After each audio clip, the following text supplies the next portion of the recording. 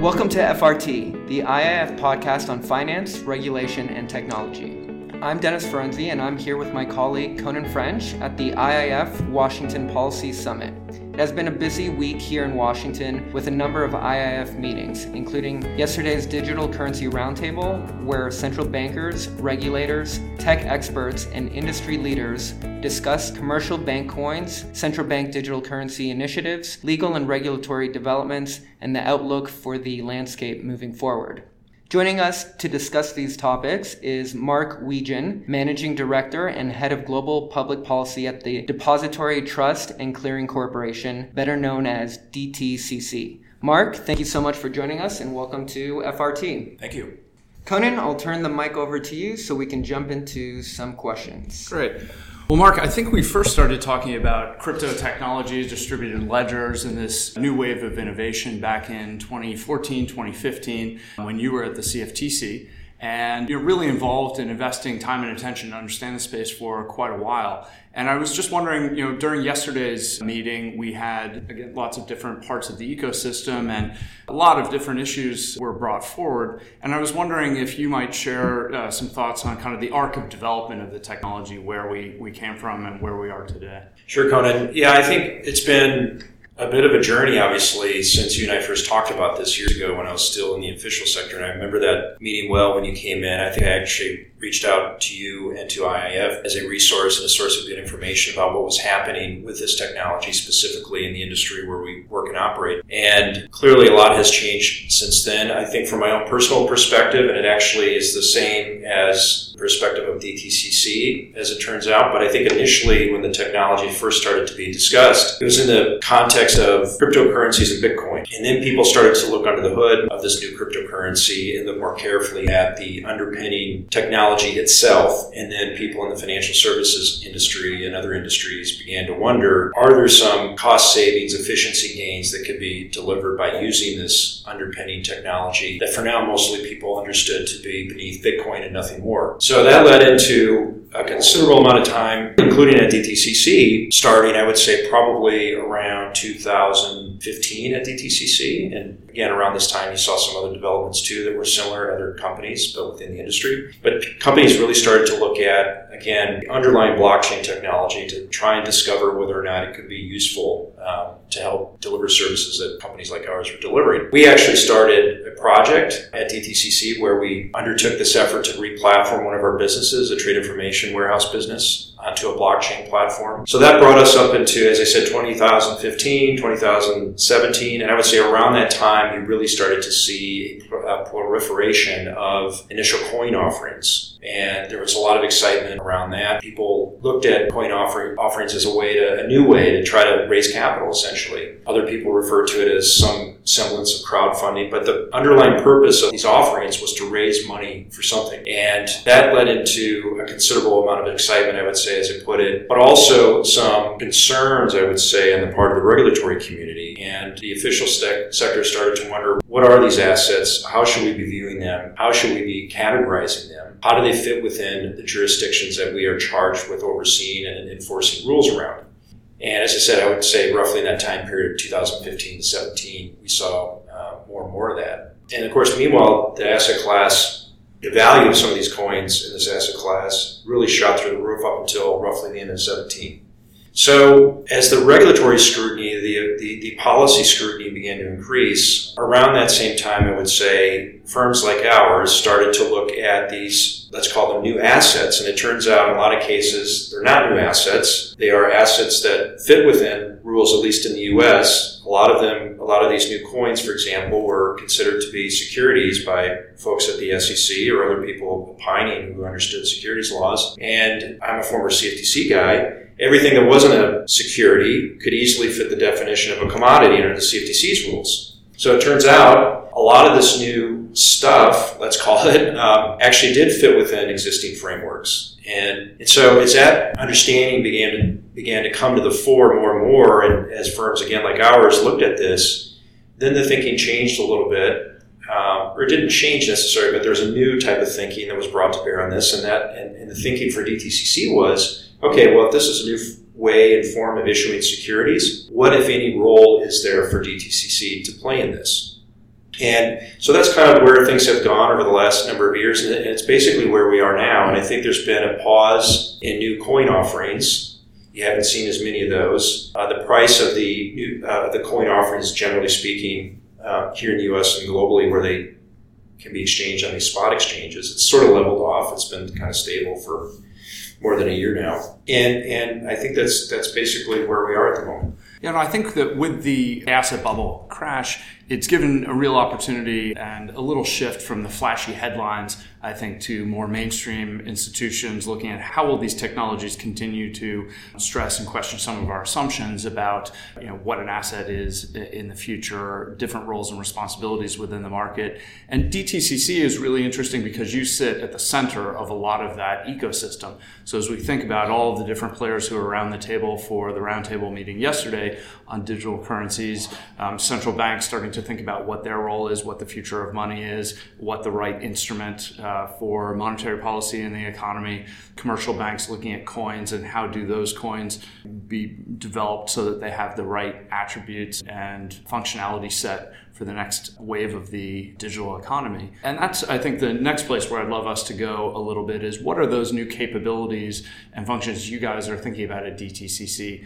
The classification and taxonomy efforts today have sort of said, well, we think we've got some pretty good buckets to fix them in. Let's be kind of tech neutral and look at them. But again, this new technology enables things to maybe serve multiple functions at once. So something might look like a security at one time from one perspective and later on may look like something else or has a lot of other additional functionality that a traditional security wouldn't have contained.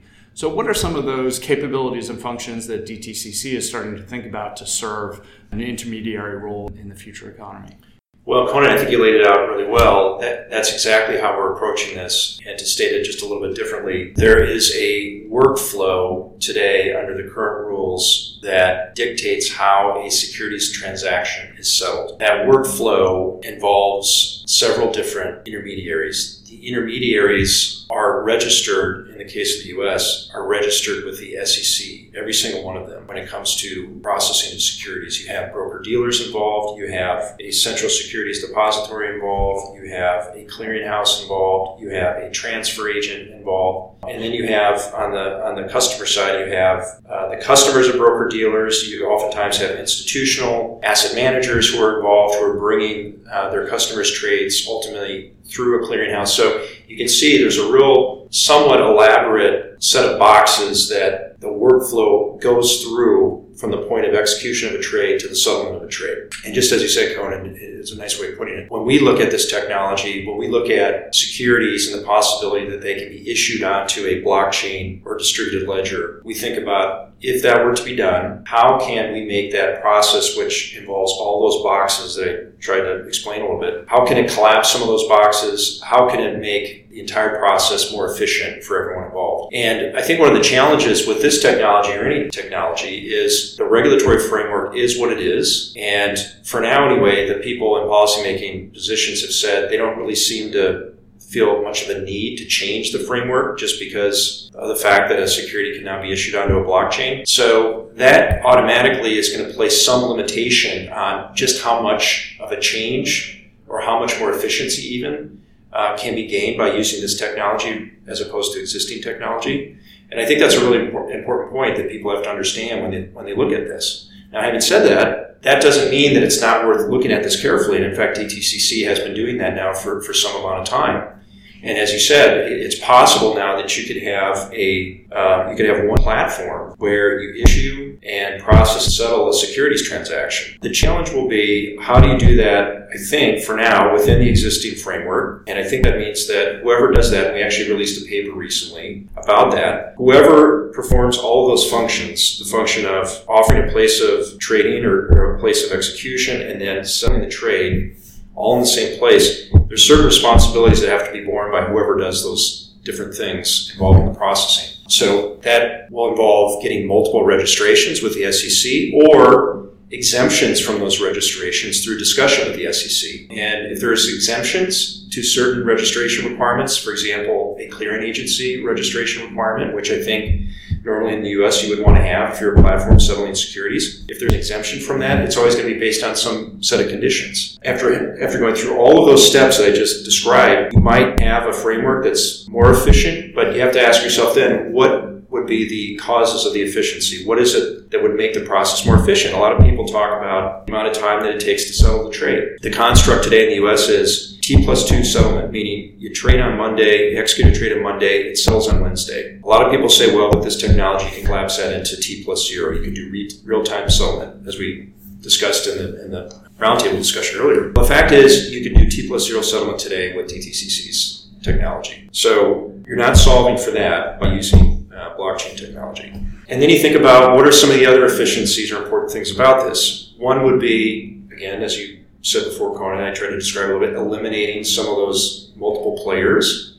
But if you do that, you're going to have to satisfy the regulation one way, shape, or form. So that covers that area. The next thing you think about, well, are there other concerns around, let's say, resilience, data protection, privacy, these kinds of considerations? Can you get some gains there by using this technology? Perhaps, but are they going to be so much better to offset the costs of moving the entire industry onto a new technology framework?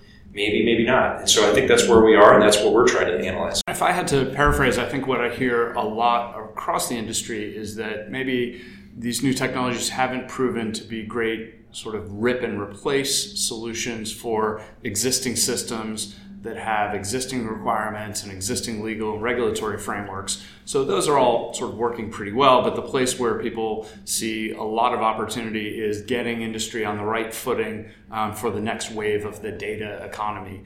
And we see our members, again, thinking about new tokenization and coin technologies that would bring new attributes to money. Central banks talking about doing the same thing. And so I think what will be consistent is that the technology will continue to press some of those assumptions and roles and responsibilities in market. We hope that it will solve some of the problems that we've had over the years in settlement time, some inefficiencies, but that more work needs to be done. So as we wrap up here, any thoughts about why this is still an important area for people to focus some time and attention? Well, I think it's just as you said, Conan, that there are still promises from this technology, and there are promises from other technologies that are being looked at as well, as Conan, you full well know. And I think that's why people are taking it seriously. For companies like ours and our customers, who are some of IIF's biggest members, broker-dealers, banks, and so on, I think all of us are pretty focused on not only delivering for our shareholders, but trying to deliver cost savings and efficiencies for our customers. How do we make their experience more positive, safer, more efficient? And anytime there's a new tool that promises to deliver on any of those dimensions, firms like DTCC and some of our customer firms and your members, we're going to take a careful look at it. So I think that's why there continues to be a lot of interest in this, even within the securities industry. But we'll see where it goes. Well, thanks very much for joining us for the roundtable meeting and for this episode of the FRT podcast today. Tune in next week for another exciting episode of FRT, the intersection of finance, regulation, and technology.